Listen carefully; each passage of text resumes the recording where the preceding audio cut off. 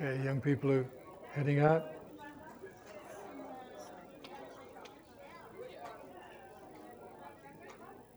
Lord, we open your word, which would you please help us to open our hearts and minds to, so we can receive with meekness, it says, your engrafted word, or like babies who receive the milk from their mother. We want to receive your word from you. We want it to affect us, to empower us, to change us, to equip us. Holy Spirit, come and be our teacher here today, we pray. Amen. The main burden of both of Paul's letters to the Thessalonians is dealing with false teaching and expectations about the return of the Lord Jesus.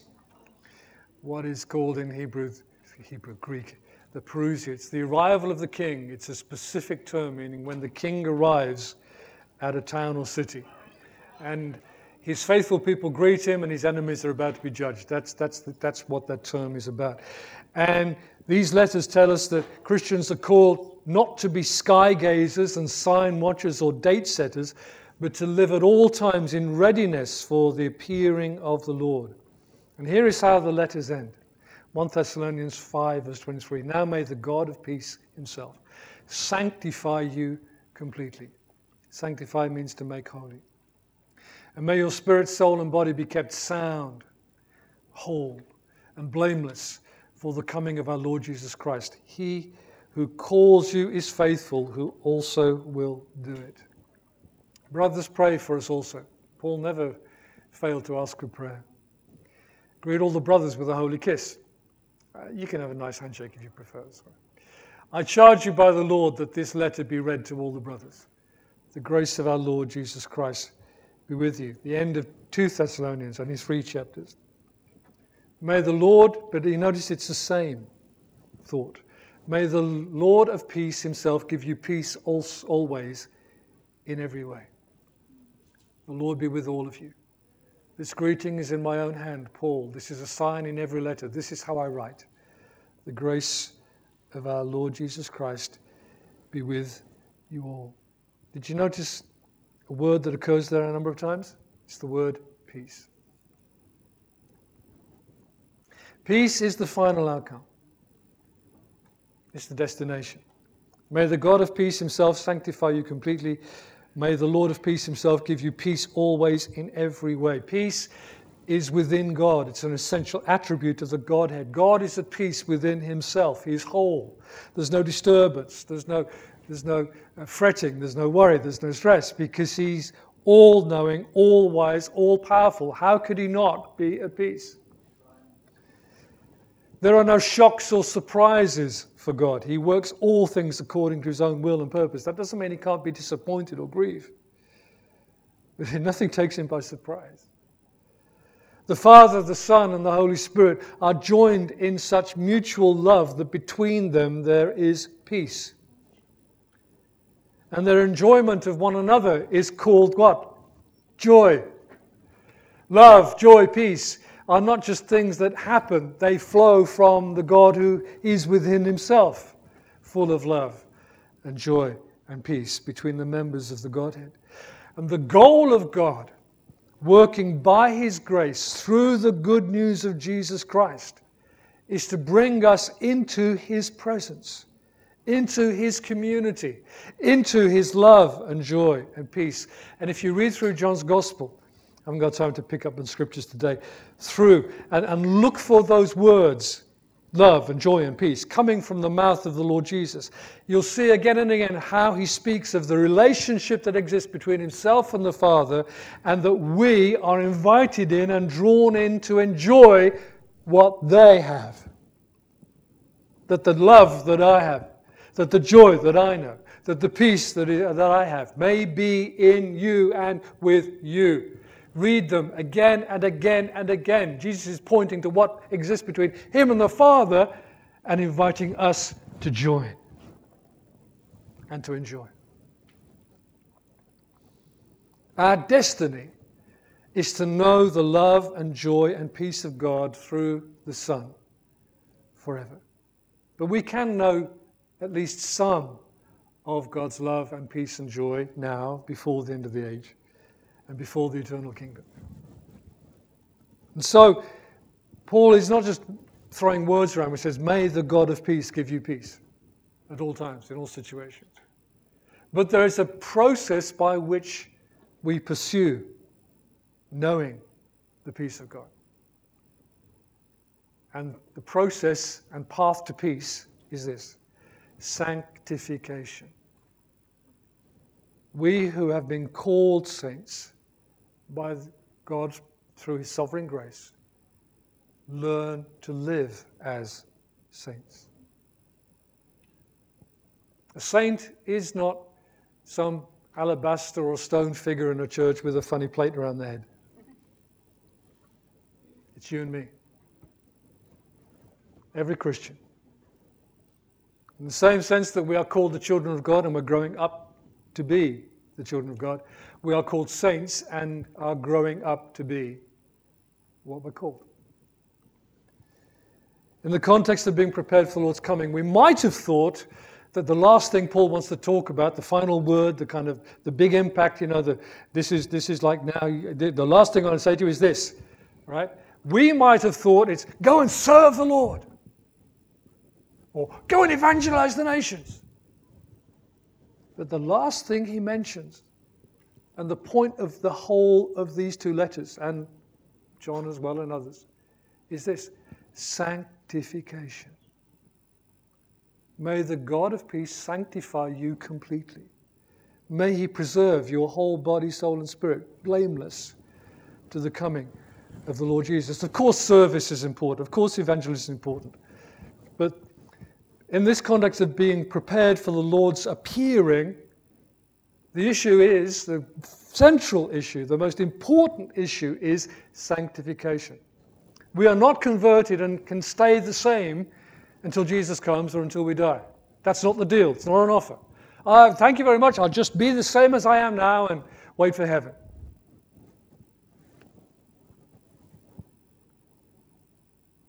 This is from 2 Thessalonians, earlier on. God's purpose. Look at this. But we must always thank God for you, brothers loved by the Lord, because from the beginning God has chosen you for salvation through sanctification by the Spirit and through belief in the truth. Notice Spirit and truth, those two working together. We'll see it again in a little while.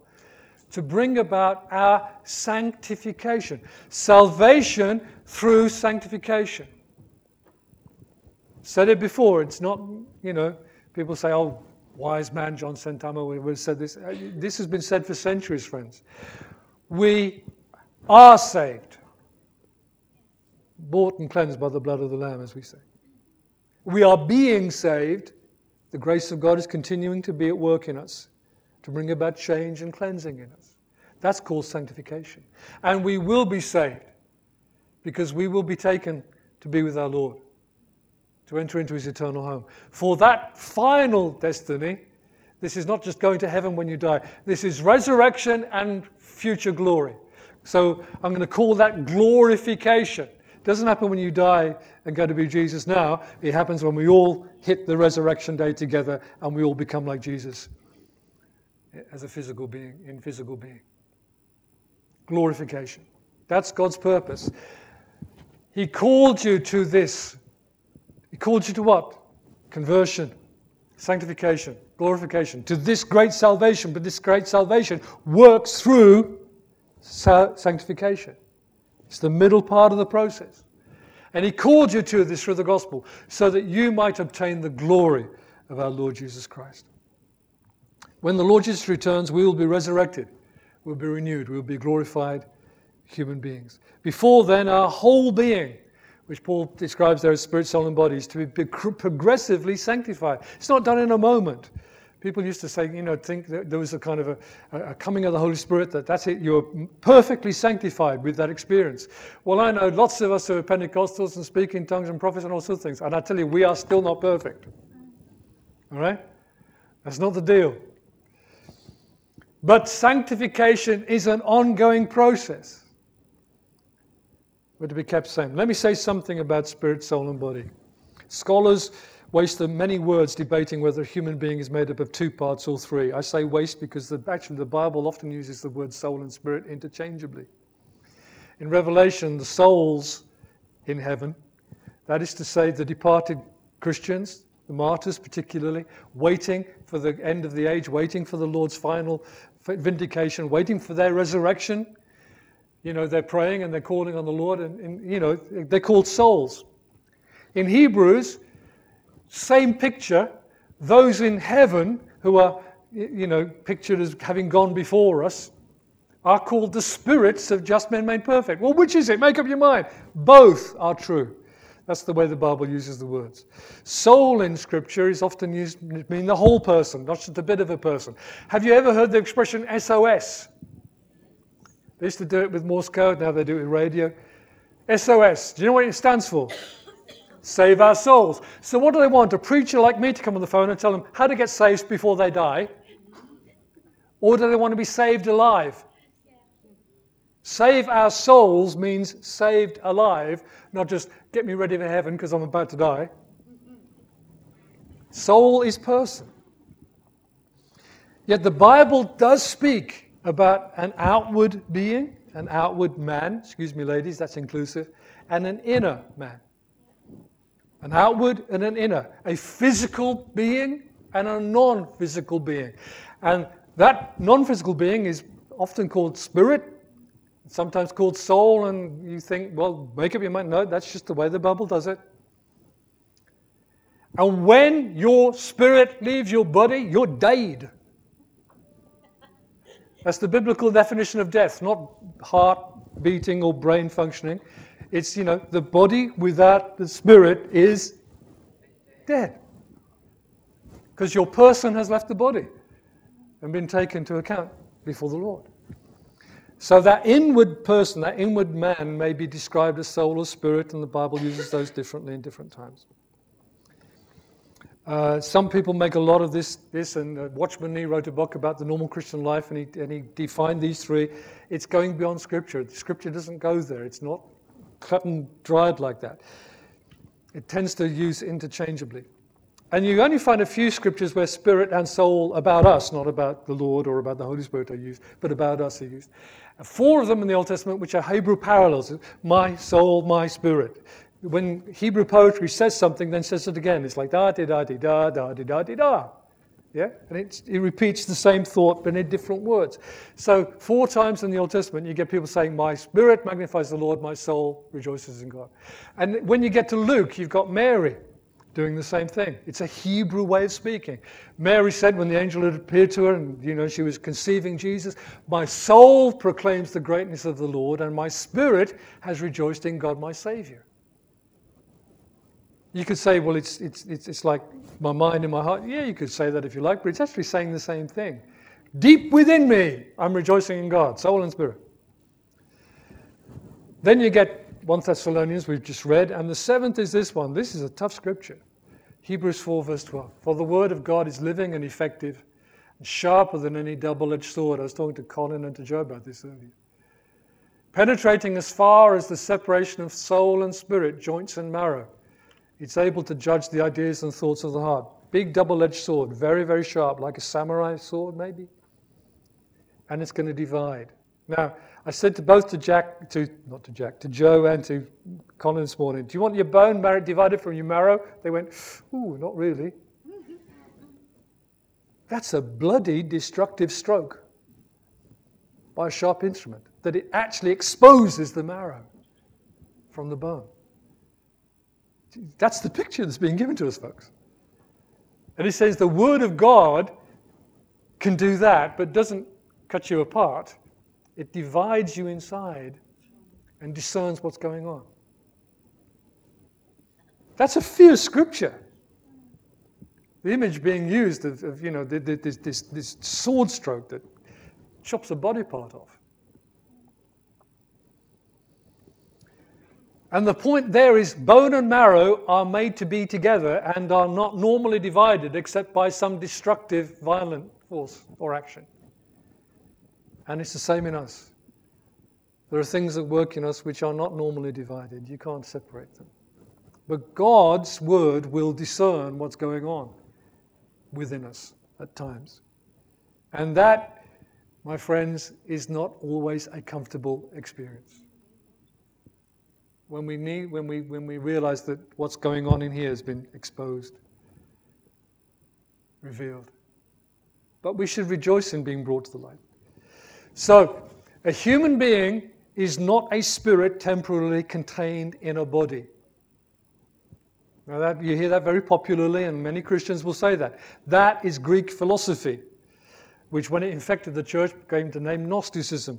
It's commonly restated by many Christians today. Here's a few phrases. One's from a gospel record we've got at home, and I grind my teeth every time I hear the guy say this. You're not a physical being having a spiritual experience. You're a spiritual being having a physical experience. You've ever heard something like that? It's error.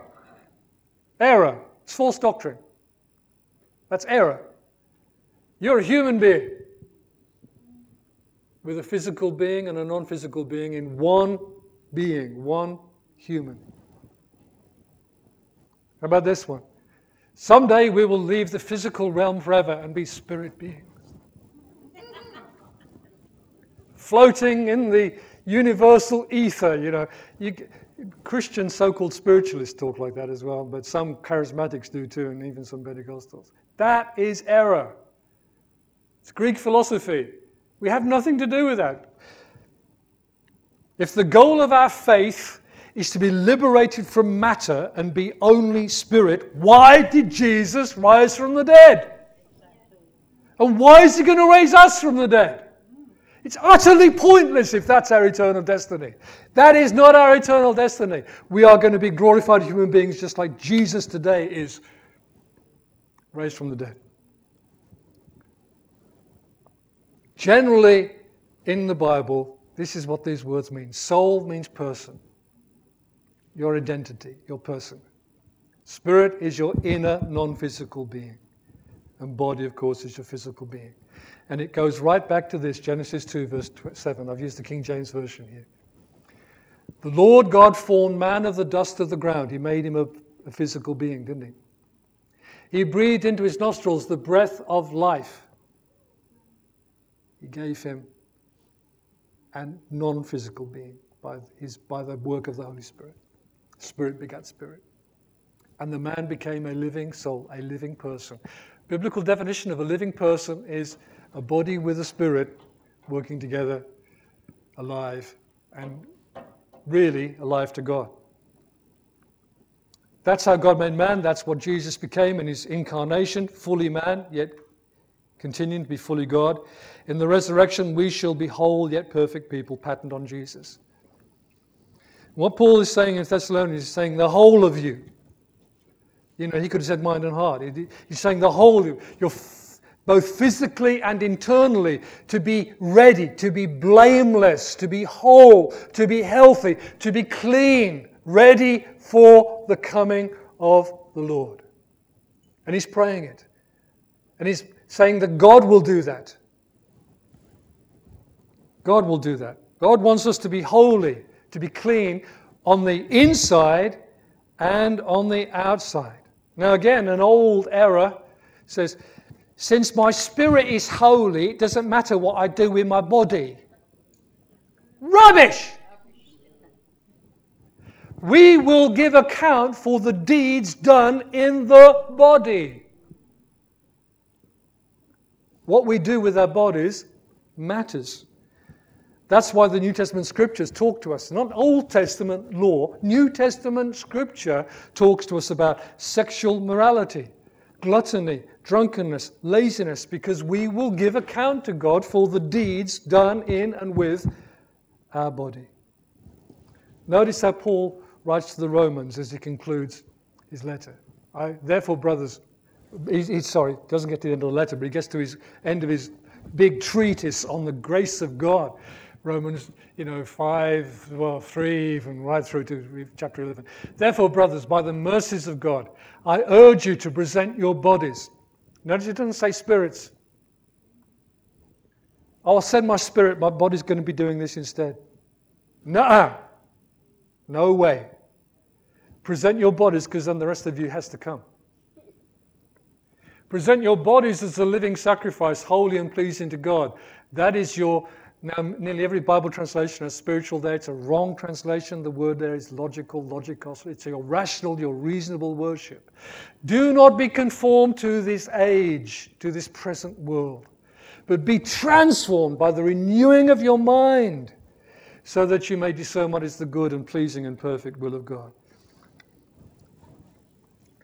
Present your bodies and everything else that comes with it, your soul, your spirit, to the Lord. And don't become like the world around you. You belong to Him. You don't belong there. In this next famous text, loving the Lord is about inward and physical devotion. Listen, Israel, the Lord our God, the Lord is one.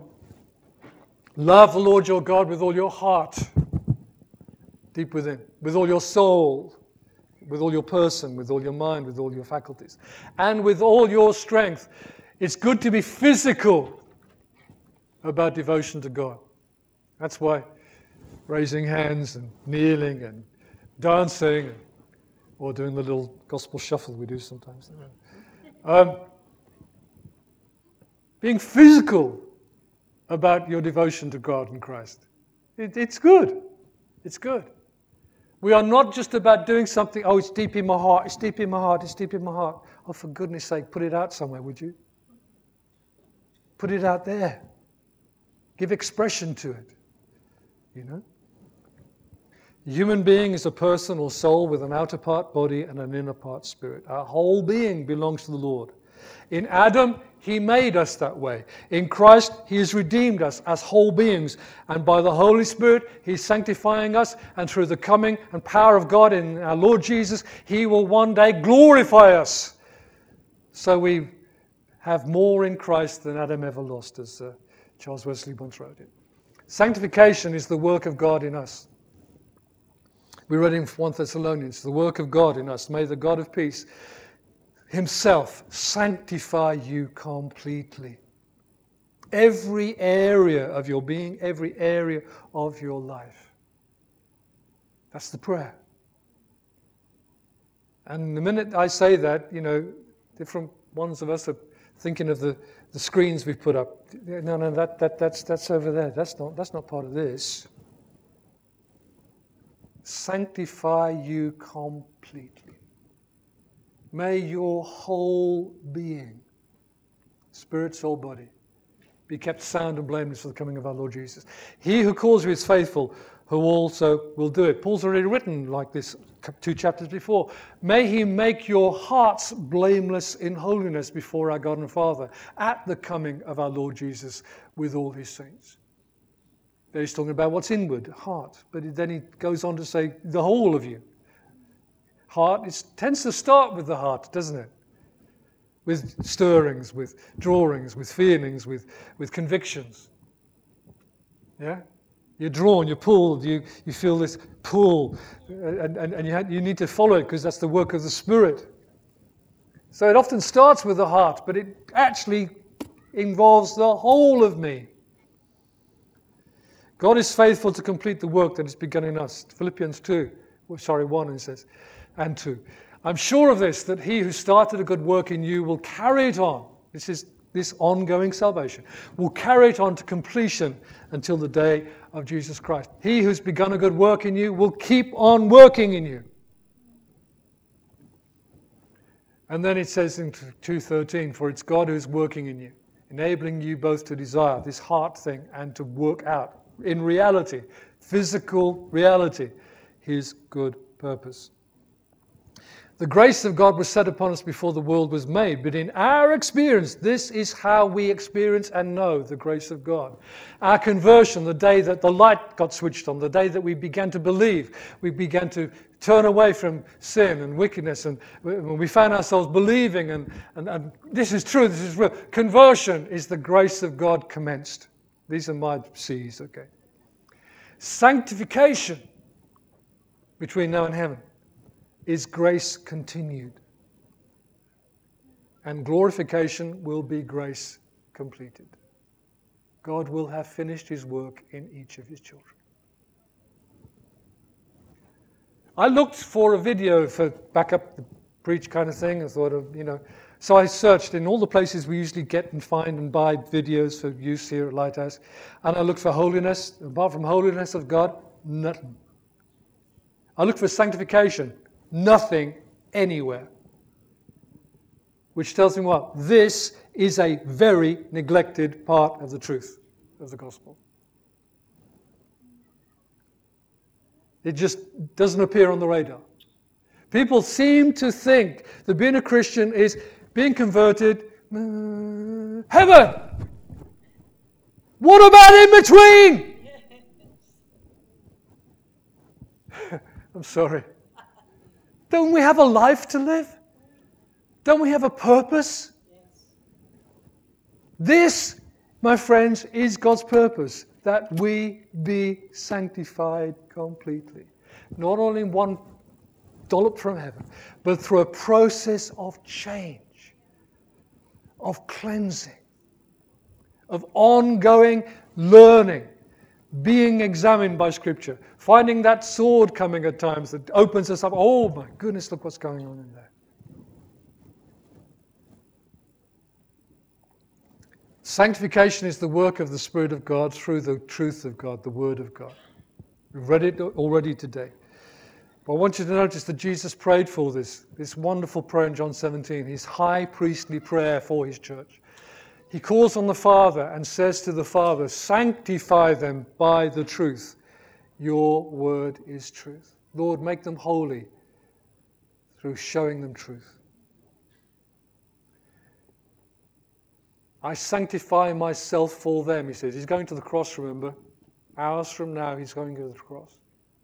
I sanctify myself for them, so they also may be sanctified by the truth. The truth is enormously important if we're going to be changed into the image of Jesus.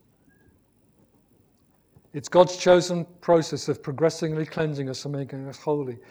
Paul, leaving the Ephesian elders, says to them, I commit you to God and to the message of his grace, which is able to build you up and give you an inheritance among all who are, he doesn't even use the word saved there, he says sanctified. Because actually, cooperating with the sanctifying work of the Spirit gains us inheritance. It gains us reward. Not cooperating means we forsake reward. I'll stay the same as I am. Okay, don't think about reward then. Because we'll be rewarded for having cooperated to produce character through sanctification. And in Ephesians 5, where Paul overlaps church and bride and wife and husband, and you have to kind of be careful what you don't say there because it gets a bit tacky if you get it wrong. Christ loved the church and gave himself for her to make her holy, cleansing her with the washing of water. You think we were cleansed by the blood of Jesus? Yes, that's true. That justified us. That made us acceptable to God. But guess what? We are now continuing to be washed by the water of the Word. There's a washing that continues. There's a process of change that we're to be engaged in, called sanctification. And Jesus does it through the Word. It's the truth that sanctifies us. God's Word coming to us, cleansing us, changing us, conforming us to be more like Jesus, our Master. Therefore, let me give you some 3 E's now. I'm in David mode today. Every one of us, to engage in this process of the ongoing grace of God, we must be exposed to God's Word. You can read it, you can listen to it, you can hear it on a Sunday, though you also need to be examining your Bible, hearing or listening as well. Part of godly conversation, Christians fellowshipping together, we're sharing the Scriptures, we're encouraging one another, we're correcting one another, challenging one another sometimes. We need to be exposed to God's Word. We need the input.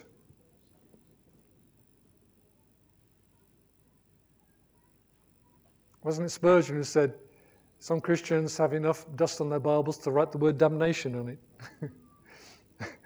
it. Take it down, read it. Get online and listen to it. But you must be exposed to God's Word. We must embrace, welcome and receive God's Word. I'm appalled Myself, how often I look at something and think, my goodness, have I read that before? Well, I have, but I haven't noticed it. I haven't paid attention to that verse. Now, sometimes that's the work of the Spirit, that He brings a verse to your attention. He impacts you with it, but you need to take note when He does. You must embrace what you see, what's brought to your attention. You must receive it, welcome it. Yes, Lord, thank you. I receive your word. I have a notebook, it's down there, loose leaf notebook. I call it a journal if you like. People talk about journaling. Whatever I see, whatever strikes me, I write it down. I write out that verse, if all 3 verses or whatever. I write it down, and then I write what I sense that is saying to me, what God is saying to me through Scripture. And I'm not special. I mean, many people do that. But it helps to receive it. It helps to embrace it. It helps to capture it. To write it down. And thirdly, we must then enact, obey, practice God's word. Whatever He says to you, do it. There's no blessing in knowing. There's only blessing for doing. In fact, if we're accountable for what we know, then the bad news is you can know it and not do it, and you're accountable for not doing what you knew. I'm paraphrasing Jesus, and I'm not going to go to Scripture because it'll take too long. If we make no use of Scripture in our daily way of life, then I don't think we can say we are living for the Lord. We're not open to the ongoing process of His salvation, that which happens between conversion and glorification. Sanctification. Sanctification is the work of God. He started, He's going to do it. And that's why sometimes we have uncomfortable times, because God's still at work to produce something in us. And the more, how many of you know the more you resist, the harder it is? I've done that many times. You know, it's easy to, I'm yours, Lord, I'm yours, Lord. And go next day, no. That's when things get hard. Sanctification is God's work in us, but it's also our responsibility.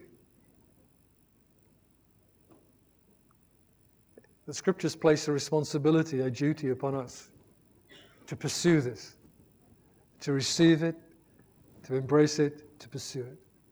Let me go back to Philippians 2. We just read it. God works in us. Let me give you the context, the rest of it. I'm being sneaky. So then, my dear friends, just as you've always obeyed, not only in my presence, but now even more in my absence, work out your own salvation. This is in the process of sanctification. It's not, you're no longer justified, you're no longer a child of God. No, you are those things because of what Christ has done for you and because you've trusted Him.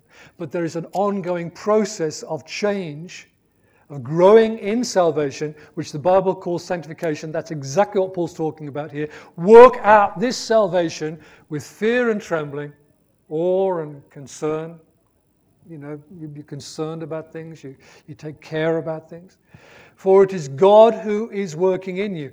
God's working in you, so you work it out. Get grips with it, put it into action. And He enables you both to desire, often starts in the heart. He enables you to desire and to work out His good purpose. God's at work in us so that we desire to do His good purpose, and then we actually go and do it. The grace of God doesn't wrap us up in cellophane or cling film on the day we're converted, and we can stay that way till we enter heaven. We're to continue in the grace of God, learning and growing. Here's a description of the Christian life in Titus 2. The grace of God has appeared with salvation, making that salvation available, in other words, for all people.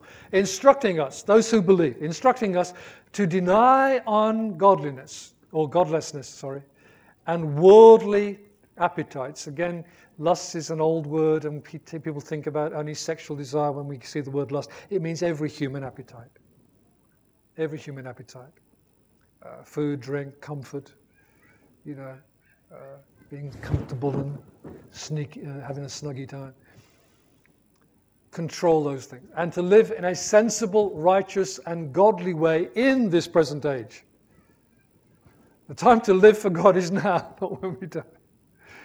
While we wait for the blessed hope and appearing of the glory of our great God and Savior, Jesus Christ. And yes, Paul says exactly that. Even in the Greek, it's that what he says. Jesus Christ is our great God and Savior. By the way, that's what the Roman emperors were calling themselves at that time. So Paul is very specific and says, Jesus is our great God and Savior. This life, now, we're instructed by the grace of God, through the Word of God. We're instructed by the grace of God to live a life which is different from the rest of this world. And that's not just by picking and choosing a do and don't list. It's by pursuing what is sensible and righteous and godly and pleasing to Him. There's a connection between how we choose to live now and whether or not we're waiting appropriately for the coming of our Lord Jesus. You see, the picture that the Thessalonians had and the picture that was sold to me when I was a younger man was, we've got to be ready for the coming of the Lord Jesus. Is it today? Is it, oh, what's happening over there? Oh, what's that sign over there? Oh. You live in readiness for the Lord Jesus by cooperating with the Spirit of God and the grace of God and the Word of God, by receiving truth and being changed by it, so your life keeps being more and more conformed to Jesus. Sanctification. And that is partly our responsibility, responding to the grace of God. We are stewards of both our inner man and outer man. We're to be disciplined in how we treat our bodies, how we handle those appetites, food, drink, exercise, rest. We're to have good discipline in that, and if we're not disciplined in that, then we get the comeback. There's a payoff, isn't there? You know, eat too much, exercise too little. It costs us in the end. We're to have good discipline too for our inner man. Things like prayer, reading, fellowship. Fellowship in small groups particularly, because we don't fellowship much on a Sunday. We're commanded in Scripture to grow. Just as God said to Abraham, be fruitful and multiply. So the Bible says to us, go and grow. Grow. In fact, again, talking with Joe, I must get this right. I didn't see Jason, saw Joe. Adam was made perfect, and yet he wasn't made finished. Because Adam was planted to grow. He had the opportunity to get to know God more and more, and to govern the earth better and better. He had capacity to grow. And listen, my friend, you are not a finished Christian, but you have capacity to grow. Because God made you for that. And God has equipped you by His grace through the gospel of Christ for that. That having been given what you've received, you can grow. And the scriptures say to us again and again, grow. Let me use Peter's letters here. Like newborn infants, desire the pure spiritual milk of God's word. In other words, so that you may grow by it for your salvation. Desire the truth so that you may grow. Jesus said you'll know the truth will make you free. And that's just a one-off thing either. That happens again and again. Even in conversation, the number of times that, somebody comes to me and says, I've just seen this in the scripture. I say, yeah, you're right. And they go, yeah, but, and I'm thinking, I kind of know that already, but they just knew it. They just got it. That's why they're excited. The truth has done something that's liberated them. They're excited because they've encountered the truth and they've seen it. We need to desire the pure word of God so we grow by it. I'm going to read this to you, it's slightly longer, 2 Peter 1. His divine power has given us everything required for life and godliness. Everything we need. The minute I say that, you're thinking about something that you need at home. No. We're not talking about possessions. We're talking about the realities of the Spirit and grace of God. He's given us everything we need for life and godliness. Through the knowledge of Him who called us by His own glory and goodness. By these He's given us very great and precious promises, so that through them, through the promises of Scripture, through the Word of God, we may share in the divine nature, become more and more like Jesus, escaping the corruption that is in the world because of evil desires. That's the same word that gets translated lust sometimes. For this very reason, you've been given everything you need. You have these great and precious promises. So here's the punchline. For this reason, make every effort. How many of us want Christianity to be effortless? If it ain't easy, I'm not interested. Jesus never said being a Christian was going to be easy. Did he? No, Pastor. No, he didn't. So for this very reason, because you've received everything you need, because you've received great and precious promises from God himself, make every effort. We're not used to hearing this language. What effort? I didn't sign up to make effort. Make every effort to supplement your faith with goodness with knowledge with self-control with endurance with godliness with brotherly affection, and brotherly affection with love. For if these qualities are yours and increasing, if you're growing in the knowledge of God and the grace of God, you're growing in sanctification, which is what those things are about, they will keep you from being useless or unfruitful in the knowledge of our Lord Jesus Christ. The person who lacks these things is blind and short-sighted. I'm not sure how that both works, and has forgotten the cleansing from his past sins. Therefore, brothers, sisters, inclusive language, make every effort.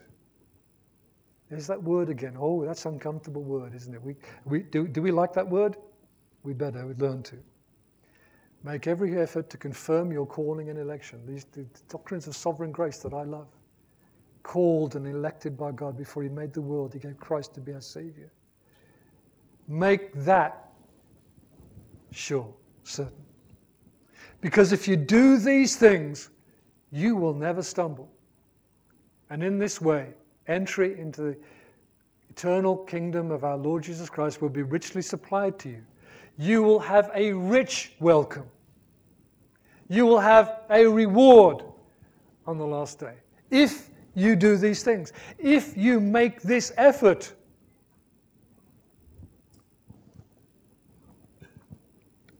And in 2 Peter, similar comment from Peter. Grow in the grace and knowledge of our Lord and Savior Jesus Christ. To him be the glory both now and to the day of eternity.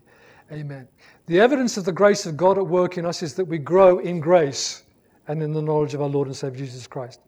We should be eager, if we're eager to see the Lord, that should drive us to pursue sanctification and holiness. And here's where John says it, 1 John 3. Dear friends, we're God's children now. Does that get a hallelujah or an amen? Amen. Do you believe you're a child of God? Nothing I'm saying doubts that. Do you understand? Nothing I'm saying doubts that. We are now God's children. And what we will be has not yet been revealed, except we've got a glimpse that we'll be like Jesus. We know that when he appears, we'll be like him, because we'll see him as he is. But here's the bit. And everyone who has this hope in him purifies himself just as he is pure. Let me put that in some very plain English. I don't think there's hardly a one of us this morning who doesn't have a hope of heaven. But how many of us have even a thought about getting ready for heaven? If you're going on holiday, you pack. You check the weather. You buy the euros. You know, if you find out if they got mosquitoes, then we didn't this time. We were caught out. We didn't take our anti-mosquito things. So there were mosquitoes where we were, but never mind. You prepare. Well, we sing our gospel song, I'm going up yonder, I'm going up yonder. Yes, we are. Guess what? We've got a journey to take and preparation to make. To be ready for that day, whether it's the day of the Lord's appearing or the day of my personal death. To be ready. To be ready. He who has this hope in the Lord purifies himself. There are at least throughout the scriptures in the New Testament that talk about us cleansing or purifying ourselves. You say, I thought God did that. Yes, he does, but we cooperate. What he challenges us about, we get cleansed of. Now, I'm Reformed, as you know. I'm what people generally call a Calvinist. But let me say again, once saved, always saved is a very poor way of stating a great doctrine of the grace of God. It's a very poor way of saying it. Let me tell you what I believe. Those whom the Lord preserves, persevere. He does the preserving, we do the persevering. And that's the sign, the evidence of God's grace still at work in us. Not grace received, done, finished, hey, hallelujah, I'll wait for heaven now. Grace still at work. God still at work by the Spirit of God, through the grace of God and the Word of God. God's still at work in us. He's at work in you. Danger, God at work. Gets messy at times, you know, blood and bone and ooh. Those whom the Lord preserves, persevere. Let me put that in simpler language again. He keeps the saints. He keeps his children. Not one of them will be lost, but they keep the faith. And that's the sign, in the end, that they are his children. That they have kept the faith. Finally, you're waiting for that word, weren't you? Those who pursue sanctification, who pursue holiness, for themselves and by God's grace, lovingly engaging with their brothers and sisters to encourage and support and sometimes challenge them too. When we pursue these things, we are pursuing peace. As we seek first the kingdom of God and his righteousness and encourage our brothers and sisters to do the same, we pursue what pleases the Lord and what produces peace. There's a saying that the devil makes work for idle hands. You know one? Paul certainly in those letters, Thessalonian letters, warns those who are idle, lazy, complacent. We must continue to pursue faith, obedience, growth, maturity, fruitfulness in this life as long as the Lord gives us this life. And by the way, some of you are getting on in years, but you know what? When we get to Daniel, the last few chapters of Daniel, he was over 80 when those things happened. I ain't letting you off. I ain't giving you an excuse. The Bible tells us not just to accept sanctification, oh, whatever, but to pursue it. To pursue them. Pursue peace with everyone and holiness. Without it, no one will see the Lord, says Hebrews.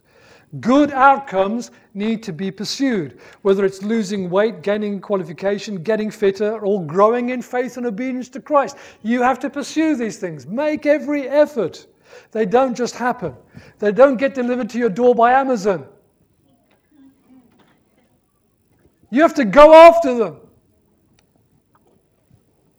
Some of us are, some of them, people are even doing now, lecturing their kids. If you don't work now, you won't get this. That is true in every area of life. If we make no effort, there's no reward. There's no payback. We don't get what we want in life. The Christian path is an uphill way. Proverbs 15, verse 24. I love this verse. I just remembered it the other day. For the discerning, for the wise, the path of life leads upward, so he may avoid going down to Sheol. How many of you, when you're driving, like when it's downhill and you can just coast downhill? In biblical language, downhill is bad news, man. Downhill is always. But how many of you know going uphill takes effort? The right path for us is always uphill. It will require effort on our part. And I think it's far too long since we preachers challenged every one of us to make the effort that the Bible tells us to. to grow, to change, to go on to maturity, to actually pursue this progressive change, which is sanctification. And it isn't that we are changing ourselves, we're being changed by the grace of God and the Spirit of God through the Word of God, but we are cooperating with it and putting in our effort, our response. If you're on the right path, it will always be uphill. Our path is upward, and going uphill takes effort. And on the path, and I'm extending the metaphor here, there are obstacles. Do you know why there are obstacles? So that you can be an overcomer. You can step through it, jump over it, work around it, whatever it is it takes to get through that obstacle and keep on your journey. When we pursue holiness and the fear of God personally and encourage our brothers and sisters to do the same, we're pursuing peace. Let me read you the last bit of those letters again. Finish by 10. I've shortened the bits of Paul's greetings. Just leave you with these things. Now may the God of peace himself sanctify you completely. But that's a process, not an event. And may your spirit, soul and body be kept sound, whole, wholesome, clean, and blameless for the coming of our Lord Jesus Christ. He who calls you is faithful, who also will do it. The grace, because it's all by grace, of our Lord Jesus Christ be with you. May the Lord of peace himself give you peace always in every way. The Lord be with you all. The grace of our Lord Jesus Christ be with all of you. Can we pray together?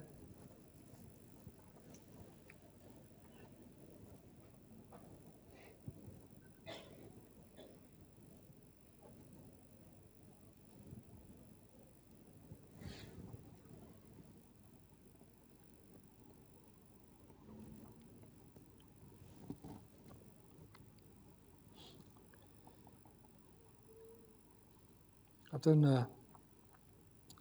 tried this morning to show you something about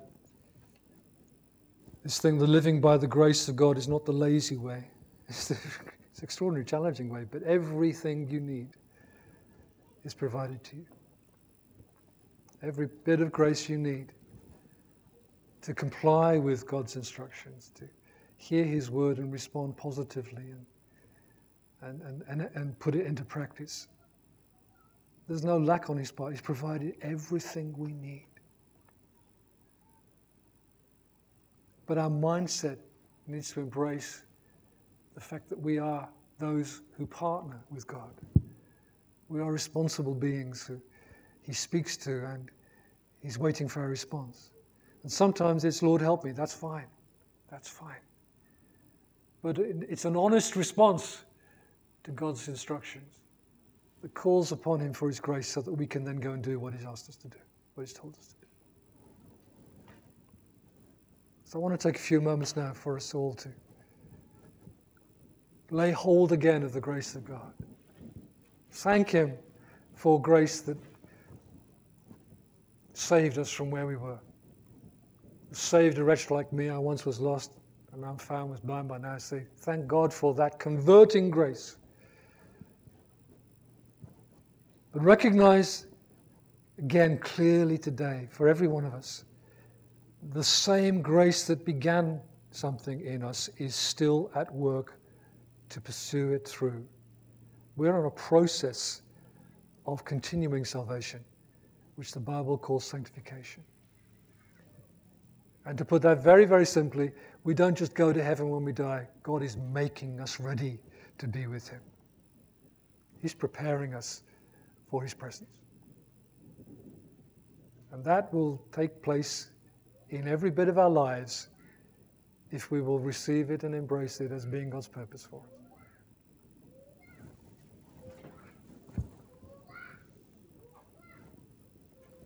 Father in heaven, Father in heaven, thank you for sovereign grace, calling, electing, giving us to Christ, he, the Lamb of God, pouring out his body and blood for us. But Lord, you began something. And for many of us here today, we can remember the day when that began. when we began to believe, because your grace had come and found us. We thank you for that day. Bottom of our hearts, we thank you. You found us, made us alive. But now we have a life which is to be lived by your grace for your glory. And that means that we who are nowhere near perfect have things to pursue. And you call us on. You call us to growth. You call us to change. You call us to new measures of cleansing, where maybe some things have not been touched for a long time. You begin to touch them. And our response is again, oh yes, Lord, amen. By your grace, help me, Lord. Your word is sharper than a two-edged sword. It exposes the deep things of our hearts at times. What can we do but say to you, Lord, as David did, cleanse me, O God. Renew a right heart or spirit within me.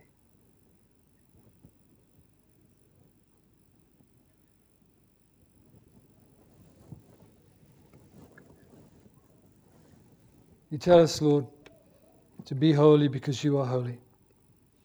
One day we will live in your holy, burning presence. And you want us to be ready for that day, so that we enter your presence with joy and find there our peace.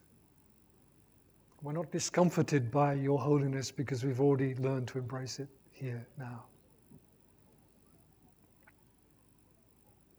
Father in heaven, continue to teach us and help us. Help us to grow in the knowledge of God. Help us to grow in the grace of God. Help us to grow in obedience. The yes, Lord, we sing so heartily at times. Help us to grow in character. And it's in the circumstances of life so often that you are shaping our character, especially in the things which cross us, which challenge us. But you are more concerned with our character than our comfort, in producing in us what will satisfy your heart, which is to make us perfect human beings. For now, there's only one, and his name is Jesus, but you're going to make us more and more like him. Thank you, Father, in the name of our blessed Lord Jesus. Amen. We've got time to break bread. I know I preached a long time, but we do have time to break bread. The young people aren't in here yet. So we need some people, 4 people to serve, please, as we break bread. Let me just say that I want us to have opportunity to pray with you or for you as well. So while you're going over there or over there to break bread, if you'd like someone to pray with you, please come and stand in the middle here with us, and Carol will come and help me. I'll grab Colin if necessary, or someone else, and we'll pray with you this morning. Could be for some other reason. I mean, I wouldn't mind someone praying for my ear and my throat. I'm up for that. Yeah, go ahead, please.